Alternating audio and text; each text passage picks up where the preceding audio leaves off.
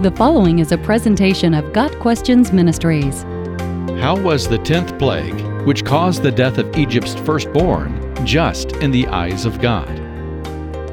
In Exodus 11, verses 5 and 6, God declared through Moses, "Every firstborn son in Egypt will die, from the firstborn son of Pharaoh, who sits on the throne, to the firstborn son of the female slave, who is at her handmill, and all the firstborn of the cattle as well. There will be loud wailing throughout Egypt, worse than there has ever been or ever will be again."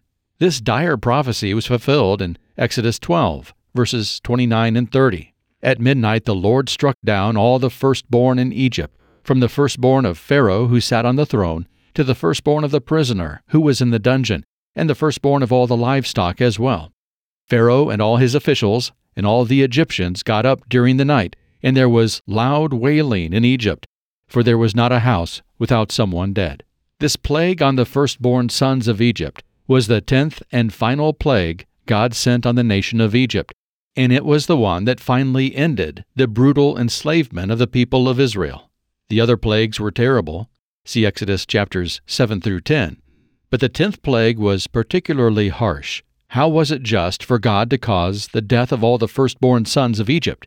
There are at least two primary things to remember.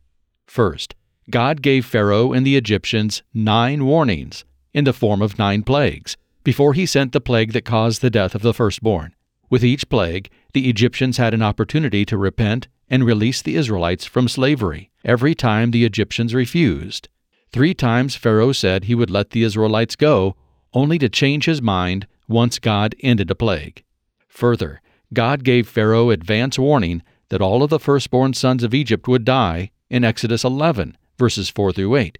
Even after that direct warning and the other plagues, Pharaoh still would not release the Israelites from slavery.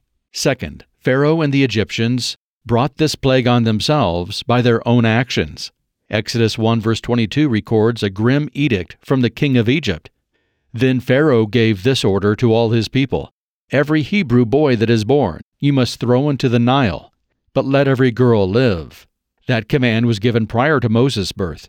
80 years later, Moses came to Pharaoh and asked him to release the Israelites from slavery. There is no indication that the murdering of Hebrew boys ever ceased. How many thousands of Israelite sons had been murdered by the Egyptians? How many Israelite men and women had been murdered in the time of slavery in Egypt? In a way, the 10th plague and the death of the firstborn in Egypt was poetic justice for the targeting of Hebrew boys for slaughter. There's no denying that the 10th plague causing the death of the firstborn of Egypt was severe. But with the brutal slavery and countless Israelites murdered by Egyptians, whether as adults or as infants, the Egyptians brought God's brutal judgment on themselves. God had promised to Abraham, "I will bless those who bless you, and whoever curses you, I will curse." Genesis 12 verse 3. The Egyptians, in choosing to curse Abraham's children, brought a curse upon themselves. Got Questions Ministry seeks to glorify the Lord Jesus Christ by providing biblical answers to today's questions. Online at gotquestions.org.